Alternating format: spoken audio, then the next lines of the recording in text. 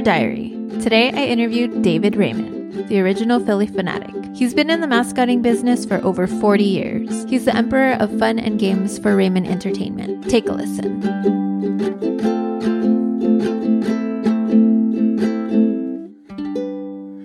How long have you been a mascot? Or how long have you been in the mascotting business? Well, I've been in and out of it I haven't been in and out of it. I've been in it for 40 years. And I know that because next April the 25th will be the 40th anniversary of the Fanatic. And so I started my little mascot experiment in 1978, and it's still going today. And how did this career get started for you? Well, the beginning in there was no plan. Let's put it that way. I was an athlete. My father was the football coach for the University of Delaware for since 1954. He'd been coaching at Delaware, and he was the head coach there for 36 years. And I grew up with that as my background. So I was always playing baseball, football, and basketball. I ended up in high school lettering in baseball and football. And my only goal was to go to the University of Delaware and play football for my father. That's all I cared about. I didn't care about an education. I wasn't a bad student, but it was all about just going. And my dream was to play football for my father, which I did in the early 70s. And I also wanted to be a football coach. And my dad kept telling me, you're looking at me as being a football coach at one institution. That is so rare. It's like a unicorn. Nobody gets an opportunity in coaching to be that way anymore. So you need to know what you're getting into. You're going to, move your family around. You'll get fired. And he goes, you'll get fired at least twice. One time that they fire you, it won't be your fault. And one time it will be your fault. And that's a minimum. So you'll be moving your family around till hopefully you'll be lucky enough to find the right job. And he suggested at the time for me to get a part-time job with the Phillies as an intern in the summer because he knew the owners of the Phillies. So reluctantly, I gave up my job as a lifeguard, and I started with the Phillies in 1976. Worked 2 summers for them, and in 1978, they actually called me at my fraternity house at the University of Delaware and asked me if I would stay for all the games. Which, of course, I said, sure. And they said, we'll pay you $25 extra. You'll still have your $5 an hour job as an intern, but we want you back to work the games. And I said, well, what am I doing? And they said, well, we're blah, blah, blah, blah, blah. Well, I didn't hear them. I just said, okay. And they said, you need to go to New York and get fitted for this costume. I didn't know what it was going to look like. I had no clue what they were asking me to do. I had no clue what I was saying yes to. I just was glad, I was glad that I had a job. So I went to New York. I got fitted for the costume. I saw the drawing. I couldn't believe it was going to actually look like that. And that's how my experience with the Phillies started and how the Fanatic was born. So April 25th of 1978 was the start, and I had little or no direction. My boss just told me to go have fun, which at the end of the day has been my driving force. And my theory about how powerful fun is all started with the Phillies in 1978. And I'm just excited to have you on the show. And I'm curious about this next question, because at the end of every episode, I've always asked, like, well, who inspired you, and you're usually the one that they mention, and you have the record for most shout outs on the show. So, I'm curious, who inspired you, and how did you figure out how to become successful when you were one of the first ones, Well, that's a great question, Denise, and it's one that I have a handful of answers to. Certainly my father inspired me, and what he inspired me was different than the millennials. It was, go do hard work, do good hard work, keep your head down, don't bother anybody, and somebody will discover you that way. So that was basically, work hard, be loyal. He used to say, dance with the one who brought you. So that's why I stayed with the Phillies for 17 years. I've worked at my business for another 25 years. So it was, that was a great lesson. So he inspired me to do hard work and to be loyal. But in terms of performance, I had to search for inspirations because I had no idea what I was doing. So what inspired my performance initially in costume was dancing. I loved to dance. It was just on the edge of the disco era, which really dates me. But that was the beginning of a time when you would go to clubs and all you would do would dance. And the music was great and you danced. And I was really into that. So I leveraged that into performing as the Fanatic. I just had him dance. I had him dance to all the popular music. I had him dancing to all of the popular dances. And that really had a positive effect, not only on the fans, but the players. And then the characters that inspired me were Daffy Duck, Foghorn Leghorn, the Three Stooges, silent movie stars like Charlie Chaplin, because when I started to figure out I needed to do nonverbal work, what were the characters that I loved that made me laugh? And all of those characters were a mishmash that I pulled from to be the Fanatic. So when music was playing, the Fanatic danced. And I actually wrote a blog just recently that I posted on LinkedIn that were the 3 things that the Fanatic taught me about being happy today. And one of them was close the door, put on the music that moves you, and dance like nobody's watching. And that's really what my inspiration was for the Fanatic was no one was watching me. They were watching the Fanatic. So I could dance like an absolute crazy person, and it would be interpreted as funny and entertaining. Where if that was me dancing like Elaine in Seinfeld, people would have laughed me off the floor. So those are the things that inspired me. It was, hard work and doing the work and being loyal to the Phillies. And then the inspiration for movement was all the slapstick and cartoon characters that I loved. And man, the one thing that I feel like I just have to touch on, because it's a mystery and we've debated it several times on the show, like what was the reasoning behind the mascot not speaking? Well, I think, I think it's almost like that unwritten rule that seemed to be, and I'll make this analogy. When Bob Wolf became the gorilla in the NBA, his great skill set was gymnastics. So the gorilla was doing all of these gymnastics. So what you see in the NBA today is everybody deciding, if you're in the NBA as a character, you need to do all of these dunks and flips and all this gymnastic style physicality. And so people follow what they see. In terms of not speaking, it just seemed to be like characters in mascot costumes or in costumes were nonverbal. So what I did, though, was I made all kinds of noises. So the Fanatic made kissing noises and noises of excitement or whistling. I did a lot of that because I was comfortable doing that. And when I left the Phillies and I started a character called Sport, I created his voice and I talked. So I think it was just like an unwritten rule and people were more comfortable. From a business standpoint, it was harder to replace a performer who had created a voice. So if you look at all of the Kermit the Frogs, there are variations, but it sounds like Kermit. So you can always teach a performer how to come up, and imitate a voice. But I think those are the 2 reasons why. Well, from a business perspective, it was harder to replace a performer who had a voice. And it just seemed to be the most comfortable way to do it. So I've done both and I love both, but the Fanatic was just nonverbal because we didn't really think about him talking. We just thought it because people all the way in the upper deck couldn't hear what you were saying. So it was just easier to perform to a larger crowd without having a verbal component. Yeah, that's true. And when we talked a little bit before the interview, you had mentioned life lessons. And I don't know, it kind of clicked because I struggled when people would ask, like, what's this podcast about? And I was like, well, I interview mascots and they tell me stories. But when we were talking, you mentioned life lessons. And I was like, well, yeah, like the people that I'm talking to are, sharing their life lessons, like from their mascotting career. So I was hoping you could share some more life lessons and more on the power of fun.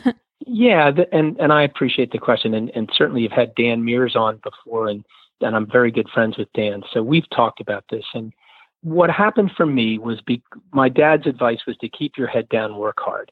So when I got the job and it started to become successful, my biggest fear was they're going to realize that I'm just acting silly and they're paying me what amounted to starting to be a lot of money to be silly. And I was frightened that somebody in a boardroom somewhere would be saying, hey, we're paying that guy a lot of money to be stupid. Can't we find somebody that can do stupid for less? And that was a fear of mine. So I wasn't looking for life lessons. I was just saying, gosh, what am I going to do to the Met fans' hat? How many ways can I destroy that hat? This opposing player, what type of jokes or gags can I work on him? What type of props, wardrobe, music? So I was just trying to be as silly as I could so nobody could replace me. I mean, that was my driving force. But I'll be 62 in February. So as we get older, we start realizing that life can be brutal at times, and we are all going to be faced with life challenges that are very difficult. So I had my mother died of cancer at age 59 while I was a fanatic. A number of weeks later, my marriage dissolved, and I had a 2-year-old son and a marriage that was falling apart. And just recently, just a few weeks ago, my father passed away. So when life challenges hit you and you're in a business where you're supposed to make people happy, and that was your job, my first thought was, oh my gosh, I can't do this. When I was going through the death of my mother and my marriage falling apart, I'm going, God, I can't do this. I can't do this. I got to get in the costume tomorrow. And what I found was, and this is when I started to realize how important something that I had that the fanatic was trying to teach me, when I got in the costume during those days, I completely forgot about all of my problems.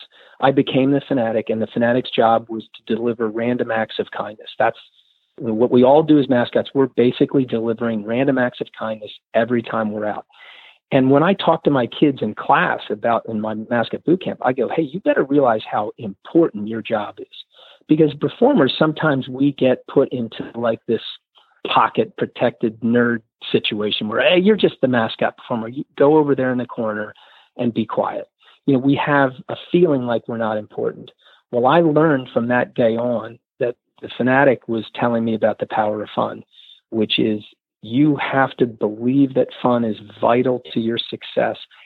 Even during the worst times of your life, you need to look at, well, how can I have a distracting moment of fun? And that's what the power of fun is. The secret is recognize the force that you have right at your fingertips, and that is to deliver some distracting fun either to yourself or to somebody else, and you will feel better in that moment, and it helps you get through life's challenges. So anybody that's listening to this podcast, if you're a performer and you're starting to think about what am I doing with my life, start to realize how important the things you are. When you get in that costume, kids yell out your name, hug you, want to take pictures with you. You go to a hospital and you see parents that are struggling because their kids aren't doing well physically or mentally, and you go in and distract them. Nothing could be more powerful in the entire world than that. So, you'll get me up on a soapbox real quick. And that's and so over the years of my performance, I've started to realize that not only does it have something for other people, this experience has taught me how to take over life's challenges and get through them gracefully and get them through with power and become a better person when you come outside that. And that's what I love about mascot performance. It's taught me so many great things about how to deal with life, and it can teach you and your listeners and other people out there that are working in our industry. Oh yeah, I have this hashtag, mascots make life better. And it's for that reason, because whether it's a mascot, I mean, obviously mascots are easier. You see a mascot and you light up, you smile. I think it's impossible to not smile when you see a mascot, but it's also those little things like just person to person, just like smiling that can change someone's mood. So you just got to try and be positive everywhere you go. So I appreciate that. I really love that hashtag. I use the hashtag the power of fun, and I'm going to start using the hashtag that mascots make life better.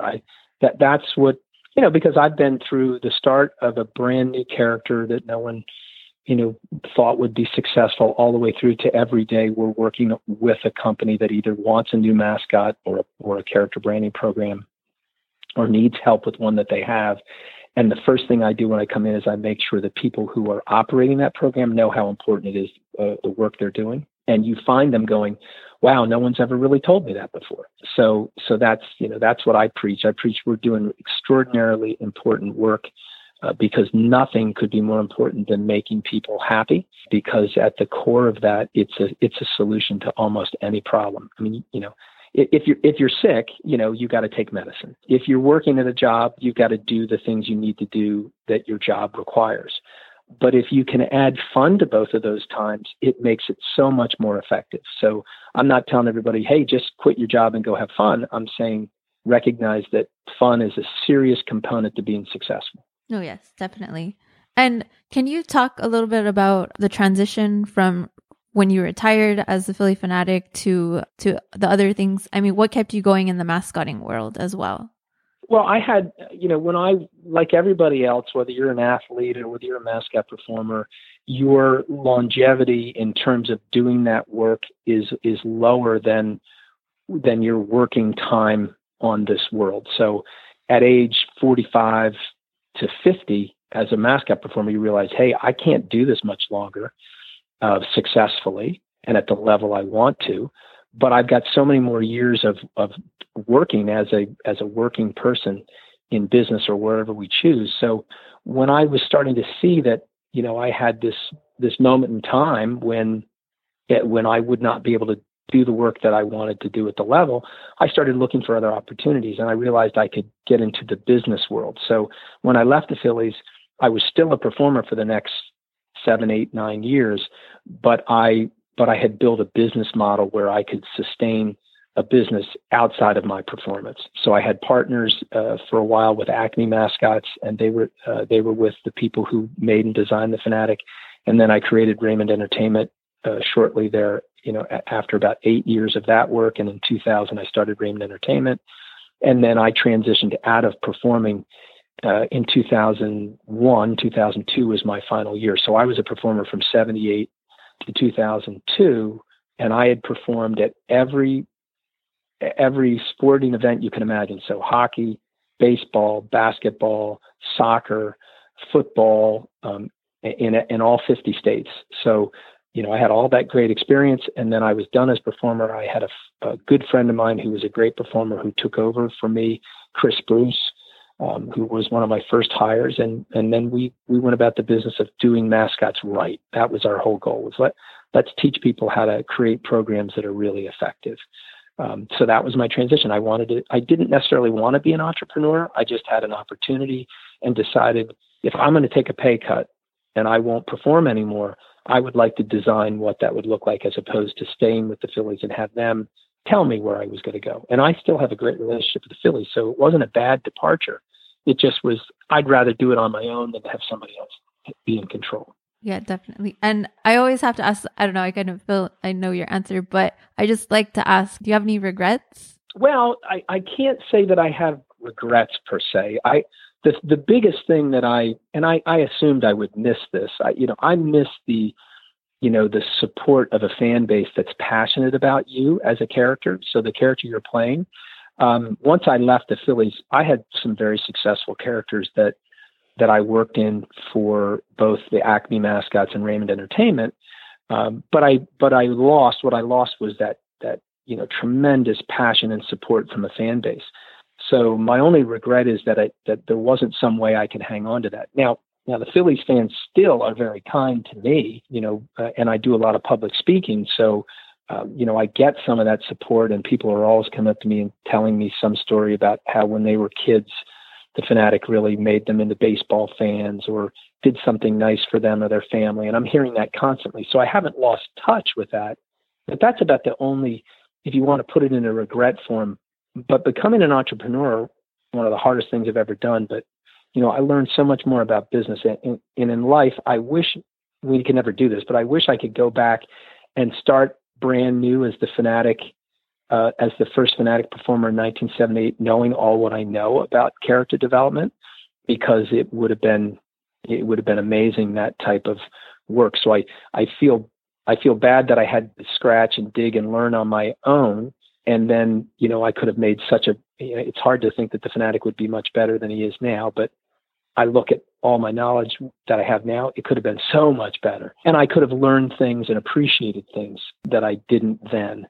So, but that, we have those regrets in life. Like, I wish I knew what I know now back then. So that's the only thing. I mean, I've lived a great life. I've had such amazing opportunities. I've taken advantage of some of those. And the most important thing in my life is my family. And my marriage, my children. I have 4 children, and my relationship with my wife of 22 years has been amazing. So everything that I do now is really for them, and to have grown up in being a character and understanding how that positively affects kids has made me a much better father. I feel like there's a lot of positive, and obviously, yeah, that if you had known then what you know now, I think I think that a lot. But yeah. what would you say is the biggest challenge that you overcame in your career? It's I don't want to upset anybody. I don't even feel like I had, enormous challenges. I think my so to answer the question as honestly as I could, my biggest challenge was leading the Phillies and building a business with really no understanding on how to do that. And I overcame that because I made mistakes, and I realized when I make mistakes, I lose money, and I lose potentially my security. So I learned really quickly after making some mistakes that translated into losing money, that said, hey, I better pay attention. I can't make those mistakes with business, because I left a very secure environment where I was getting paid a salary that had benefits, and all of those things go away when you become an entrepreneur, and they're up to you to take care of yourself. So I think that was my biggest challenge. But even with that said, it was so much fun. Even when you made a mistake and you learned that lesson, it was so much fun to create and to make decisions on your own and not have to have layered supervisors on top of you that said, no, I think that could have saved me some money, but I never would have learned the way I learned. So that was my biggest challenge. But gosh, my work with the Phillies was just a beautiful, the perfect storm of the right people coming together that believed that having fun was so important to ultimate success, and that if you made a mistake, no big deal. We'll just learn from it. I mean, the Phillies environment was just wonderful. They continue to be that type of organization. So I was blessed to be lucky enough to fall into that type of leadership that actually helped me overcome the business challenges I had, because they taught me to, hey, making a mistake is part of the process. So I just, other than the life challenges I described, and then frankly, those were overcome by learning what I was doing was important to solving those issues. So, I've been very blessed. And 40 years is such a long time, and you had to see things like change over the years. So what would you say is the biggest difference you've seen between mascotting then and now? Well, I think the huge difference was there was no process when we started. My direction only was to have fun. And then my first editing was make sure it's G-rated fun. Yeah. So suddenly, hey, go have fun. Oh, wait, by the way, it's G-rated fun, which is good to tell a college student at that point. So fortunately, I didn't make any of those mistakes. So we didn't really have a process. There was no plan. It was go have fun. Let's see how it works. We'll edit from there. Fast forward to today, when I sit down with clients, it's all about planning. It's all about storytelling. It's all about making sure you do 4 or 5 most important things, which are, one, to value what you're doing as a mascot. We're building one of your strongest assets your marketing department will ever have. So value it. 2, make sure you write a great story that's authentic, that people will live and believe in because you've written it with authenticity. That Disney taught that.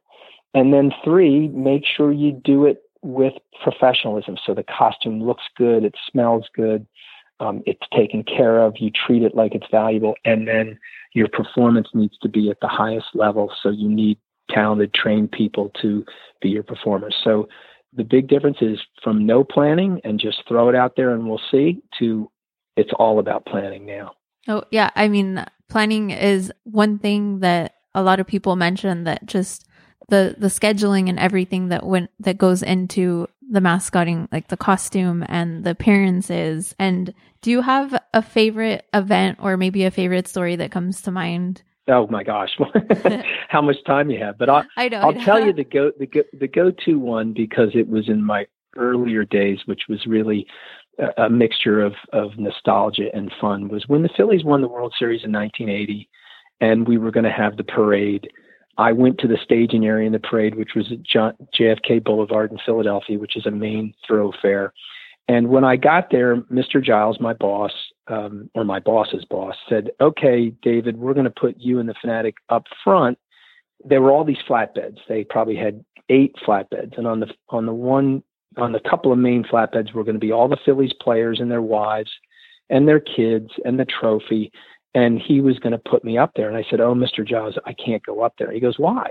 You deserve to be there." I said, "Oh, the costume stinks." We hadn't cleaned it, and I'd been doing all the work, and it just smelled terrible. And I go, "I'm going to make everybody uncomfortable on that flatbed." It was close quarters. And I said, "Can't you put me on a flatbed by myself in the back end of the parade?" And he said, "Well, we have a couple of, it's funny that you mention it. Production is all about backup. So they had a flatbed just in case another flatbed broke down. So they put me on that flatbed. So my view, it was the most spectacular view, because as we're going down JFK and then making a right to go down Broad Street, and we were going to end up at a big celebration at a big football stadium that was no longer there. It's a park now, but it was a 100,000 seat stadium. So we were all the parade was going to end there, and all the people were going to file there, and they were going to have a big, couple of speeches.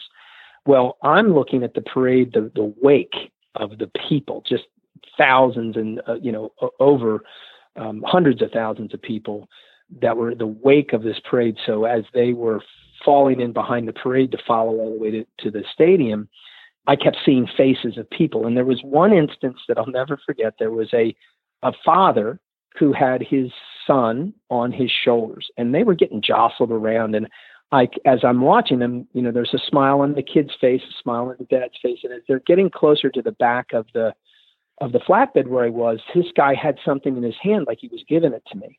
And I was noticing him, but I wasn't going to the end of the flatbed yet. And then I noticed his kid started to panic, and his kid was crying because they were in the midst of all these people, and he was frightened.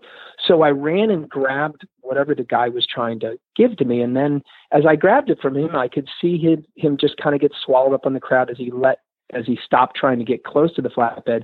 And then I saw his kid, laughing again. And I grabbed what he gave me, and I looked at it. It was a Pennsylvania driver's license. It was his. And his name happened to be David Raymond as well. And all he wanted to do was show me his license, to show me that his name was David Raymond. Meanwhile, I've got his license, and he's gone. Oh, my gosh. He's swallowed up by the crowd. His kid was scared to death. Well, now his kid was calmed down, but I had his license. So I just always remember that was just something passionate about that moment. And I gave the license to one of the police officers, and they said, "Oh, we'll get it back to him." But it was just, that whole day was just amazing. And it was something I'll never forget. And that one little moment kind of is a snapshot of Phillies fans and how passionate they are, and that they just want to be connected. They want to be a part of it. And so it was, this guy's part of it was just to say, "Hey, my name's David Raymond too." So it was really funny. That's awesome. And just speaking of kids, before I go on to that, the one thing that I wanted to talk about, and we kind of end off, I always ask, when you first got into this costume, and I mean, you didn't know how people were going to react and everything, but how did you deal, or how did you, I don't know, even like start making notes on how to deal with the unsupervised children, the drunk adults, maybe the crazy ladies? Well, I have the unique perspective was that I wasn't expecting any of that. That wasn't even in my, my wildest dreams of something I'd have to deal with. So I kind of learned on the fly. So what I realized, it's funny that there's actually been research done where mascots are very effective communicating to adults and changing their behavior by shaming. So the shaming model was the one that worked the best. So two things happen with a screaming, bratty kid who's kicking or punching or doing something that the rest of the audience can see as, "Oh my gosh, there's a kid going nuts again." So my go-to was to grab the kid and hug him. And then while I was hugging him, I'm looking at everybody else like I'm pounding my fist, not like physically against the kid's head, but like, like this kid needs a what for, and then everyone would go, yeah, you're right, fanatic. And then I would give them back to the parents, and the parents would, take the child off. And so that demonstrated that, the fanatic was loving and caring, but, meanwhile, we all know as parents, this kid needs some discipline.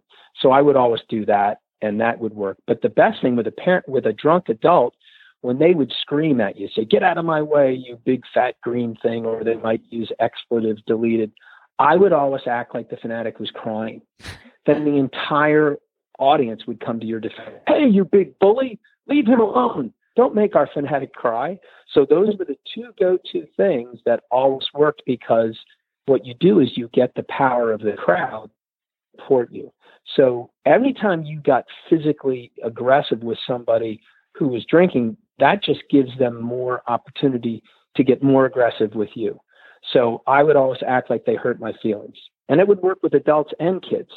So that I learned that just on the fly, because I would, whenever I tried to get more aggressive to try to, be funny, it escalated. And it also taught me how important, your spotters were. Your spotters would get in.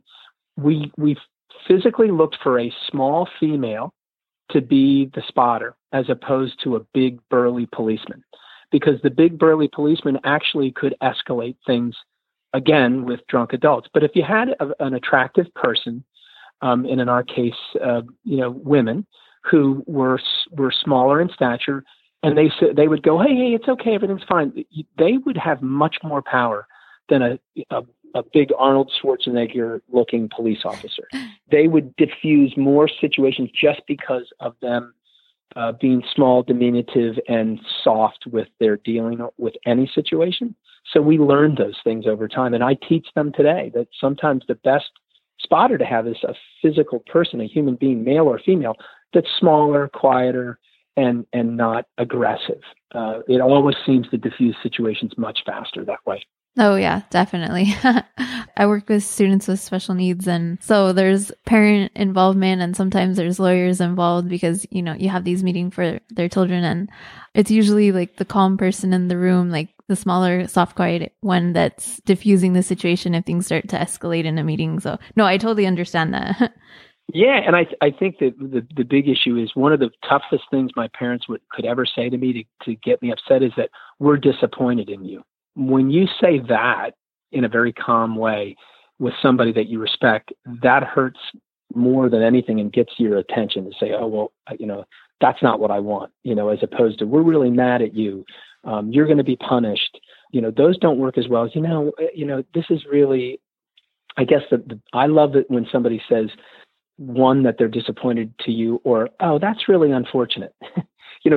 If you tell somebody something and they respond, oh, that's really unfortunate, that's like, uh-oh, what does that mean? And, I'm very disappointed that we haven't been able to come to this agreement. And it's an unfortunate situation. Those words are really powerful, especially when they're delivered calmly. So in the same thing with when you're working as a character costume, when your spotter is calm and uses that type of language, it really helps to diffuse as opposed to escalate. Oh, yeah. Definitely. Those are very powerful words. Mm-hmm. The one thing that I wanted to touch on before we close is, I'm really excited about the Mascot Hall of Fame. And I mean, I tell people about this, and if you're not familiar with the mascotting world, you're like, what? There's a Mascot Hall of Fame and there's going to be like a building and a museum. And so if you could give us a little preview of that and how you became involved in that, like I would love to hear about this Mascot Hall of Fame being built. Well, I again appreciate our opportunity to talk about it, because it's something I'm exceptionally passionate about, and I really look at it as being a legacy piece, and that's what I'm most excited about. It's my relationship with the city of Whiting, Indiana, which is about 30 miles southeast of Chicago. It's a great little town. It's the quintessential small town America, part of the industrial revolution of our country. It's where John Rockefeller started Standard Oil, but it's a beautiful little town. It's not a dirty refinery town. This is a beautiful little main street, and it's their vision that brought them to me, and they deserve all the credit for building this place. So I want to give them first props. It's going to be the Disney of mascots. It's the best way to explain it. We're using Disney-esque theming. Jack Roush and Associates is our exhibit builder. They're the ones that created the ideas, and we are going to be teaching STEM and STEAM principles to elementary school with the backdrop of Mascot University. So you walk in, you go to an orientation theater for about a 5-minute presentation, and the hosts are both Reggie, the Mascot Hall of Fame spokes character is Reggie, and then there'll be another character we're creating, and the two of them will be trying to explain to the audience why mascots are important, just like you and I did. And they'll get frustrated that they can't do it appropriately. So they're going to say, you know what, everybody, you got to graduate from Mascot University. So when you leave the orientation theater, you're going to go to the Department of the Furry Arts. You're going to go to Mascot Studies. You're going to go to the Furatorium. You're going to go to Physical Education. And each place you'll get your little passport stamped. You turn that passport in at the end of the day, you're going to get a diploma from Mascot University. And it's all going to be about why mascots are great and why they're powerful, what makes them tick. And we're going to talk about cleaning, mascot costumes, and the bacteria that you've got to, so there'll be science, there'll be weights and measures, and there'll be the history of mascots, but it's all going to be interactive. It's all going to be fun. It's not going to be reverent. There's not going to be a hall with mascot busts. The actual characters that have been inducted will have inflated representations of their mascot heads hanging from mobiles because it's a 3-story atrium. So that's the Hall of Fame, are the characters with the inflated heads being hung from mobiles. And it is going to be the Disney mascots. We're looking to open up fall of 2018. So we've just gotten word that the JRA is soon to come into the building. The building is 90% completed. If anybody wants information, they just go to mascothalloffame.com and you'll see the latest photos, but there'll be a pop-up window that asks to give us your email. So we encourage everybody to do that. And I'll be open and upfront. The two things are going to happen when you give us your email. One, we're going to give you updates. So you'll get relatively regular emails telling all about what's happening. And you'll be given an opportunity to give to help support the Mascot Hall of Fame because it's a nonprofit. So fundraising is really important to us. So and any amount that you can give would be respected. So we're not asking for those donations yet. What we're asking for is your email so that we can stay connected with you. So when we're ready to give you levels of giving, you can become a member. You can become a lifetime voting member. There are going to be a lot of opportunities, so stay tuned for that. Oh yeah, definitely. I think I signed up for that. I don't, but I'll double check. Well, if you gave us your email, you're in there, Denise. So don't worry. No, yeah, I think it's just I might have given my email that I don't check a lot. There's the one where you get all the coupons with, and then there's the other one. Yeah, that's my Gmail account. Right. I gotta look through and double check. Right. Cool. But thank you for that information, and I will include all of the links in the show notes. And I just had one more question about the process of being inducted into the Mascot Hall of Fame. How does one get inducted? And that's great. And all of that would be online as well at mascothalloffame.com. But simply put, there's a 3-stage voting process. And the first thing that you do, if you want to be considered, there's an application that you would fill out. So any mascot who has been around for 5 years or longer, that's the first criteria, can apply. And then we'll review it through our executive committee. And then that executive committee builds a ballot. And then that ballot goes out to vote. Our focus is, obviously, a mascot has been around for 5 years or longer. But through the application process, you need to demonstrate how strong of a connection you have with your community and how much they value you. So you can do that through affidavits from political figures or from leadership or from companies or just from fans. And then we also want to know that your performance is groundbreaking. So the Penn State Nittany Lion is one of the newly inducted characters, and they gave us overwhelming information about how much the fans at Penn State value him, students, faculty, community.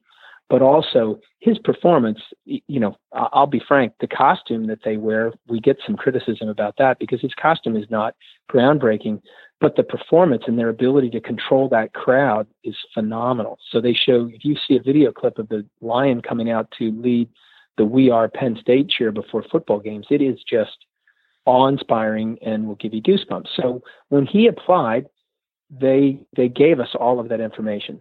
So it's not to say that a minor league mascot couldn't be inducted. You just want to show that your performance is great and that you've got great support. Then when that ballot comes out, we've identified 4 or 6 characters. It goes to a public vote first, which anybody can go vote, and you can't vote multiple times. Then there's the lifetime voting membership, which is now we have about 1,500 people, but we want to grow that to like 10,000 people. So that if you're a lifetime voting member, you can both vote as a popular vote and you can vote as a lifetime voting member. those two voting blocks together represent 50% of the weight to be inducted. Then the larger percentage is made up of our executive committee members and associates, who are all people that are both full-time mascot performers, or they're in the sports business, or they're in the business community that understands great marketing, or they're executives inside of the sports business. So that is also a growing body. And so once we go through those two voting blocks, that's 50%, and then 50% of the weight goes with the executive committee votes. So those are people who really understand the value. And then you tally those votes up, and if out of the number of people on the ballot, the characters that respond the best in that voting will be inducted the following year. That's a lot of work. That sounds like a lot of that goes into it. Oh my goodness. But yeah, I was reading the process. I wanted you to talk about it, but I did read the process and I was like, oh my goodness, this is a lot, especially the influential part, like in your community and getting all that evidence and stuff. Yeah. So. And we I'll have to, we've received just a ton, not a lot, but some criticism about Tommy Hawk and Benny Bull being Chicago characters. Well, we want all of the Chicago characters to be involved in the hall. It makes sense for your local community to support you the most. And that's just the dynamics of any museum or Hall of Fame.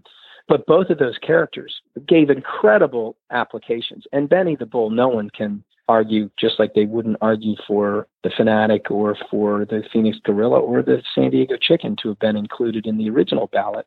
And they were inducted. All three of those characters were inducted because they make sense. Well, Benny the Bull for sure, and Tommy Hawk throughout the course of their success on the ice, he's just done amazing things in this community. So I want everybody to be assured that when we select a character to be inducted, they had to go through that process.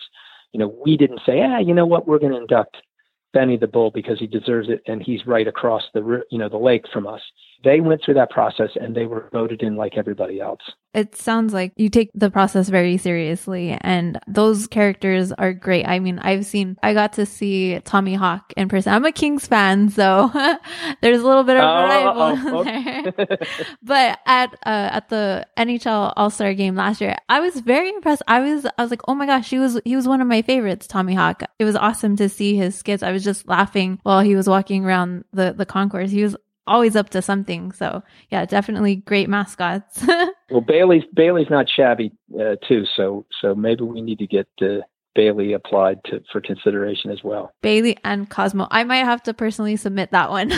Start my research on Cosmo. Okay, well, good. Well, you can do it. A fan can do it. And you need the organization support. So if a fan did it, we'd go back to the organization and say, hey, your character has been suggested as an application. We want you to help support this. So, so the only character that turned us down for consideration was the Oregon Duck. So I throw that out there. They were not interested at all in being considered. So I said, okay, fine. If you don't want to be considered, then we're not going to consider you. So, and that's a shame. I don't think that organization understands, what we're building here. So I'm kind of calling them out publicly, but that's what they said. We contacted them. They said, oh no, we don't have any interest. Oh. Okay, fine. Wow. We're just going to work on without you then. So we're interested in organizations that believe their character are worthy of being inducted to the Mascot Hall of Fame to apply. Oh yeah, definitely. And I just want to thank you so much for taking the time to talk with me. I really appreciate it. And I just had to try and reach out. I mean, obviously I got the interview, but I just had to reach out because, like I said, you have the record for most shout outs, and a lot of people respect you, and you're just involved in so many different ways. I just wanted to hear all of your stories and your experience. And I just can't thank you enough for being on the show. I really appreciate it. And do you have any shout outs that you want to give to anyone? And like I said, I'll include links in the show notes, but any shout outs that you want to give to anyone? Well, first of all, I'll start out with you. The only reason why I agreed to be on the show, not that I don't like talking about mascots in general, but you've just done this out of pure passion and love. And as an educator, it was a wonderful thing. So a shout out to you, and maybe I'll encourage you to continue Mascots Diaries on and not make this your last podcast. But I know that, you're working hard and doing a lot of things. So a big shout out to you and all those people who love mascots just because they love them. And so it's wonderful. And I've listened to a lot of your podcasts.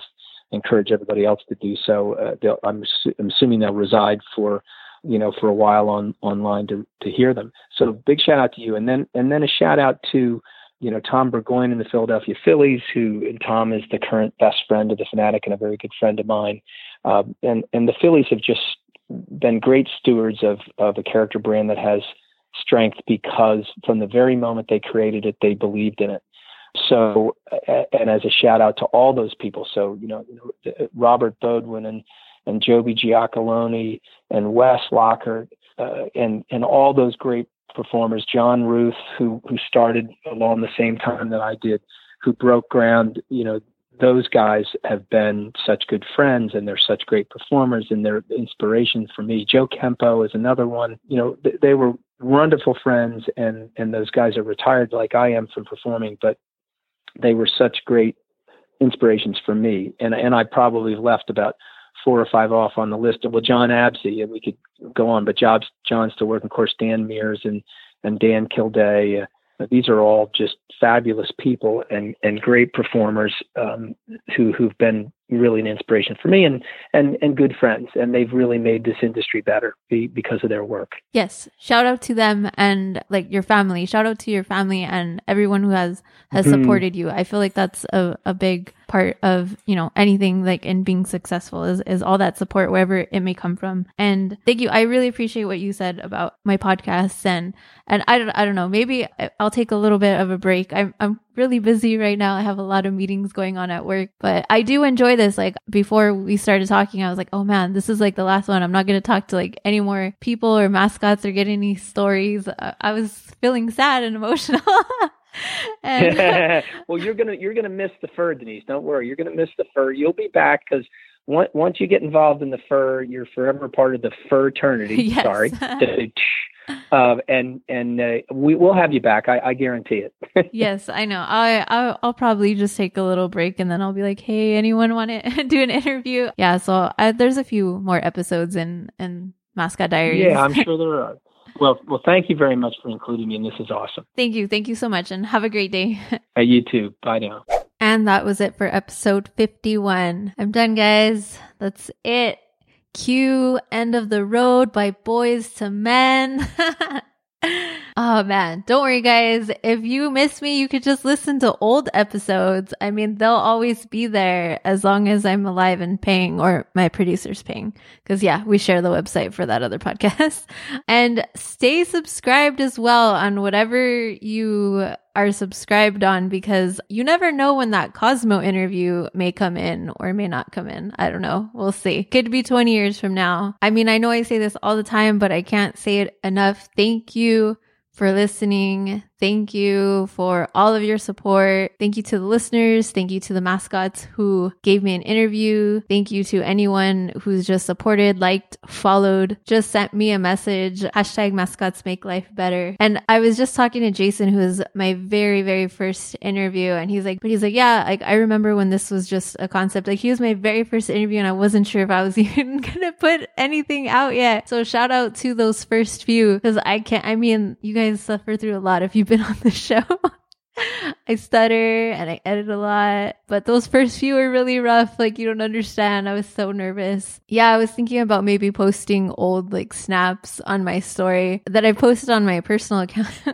Of me singing I hate editing. And there's one where I think I might have been crying in the garage because I lost my NBA interview and I was really sad, but then it was all good because then I got the Dan Mears interview a few days later and I was like, sweet, yeah. So, I mean, it's been an emotional roller coaster, you guys. It's been very time consuming, but thank you. Thank you for sticking with it. And yeah, if you got to the very end, if you listen to all episodes, please tell me. Yeah.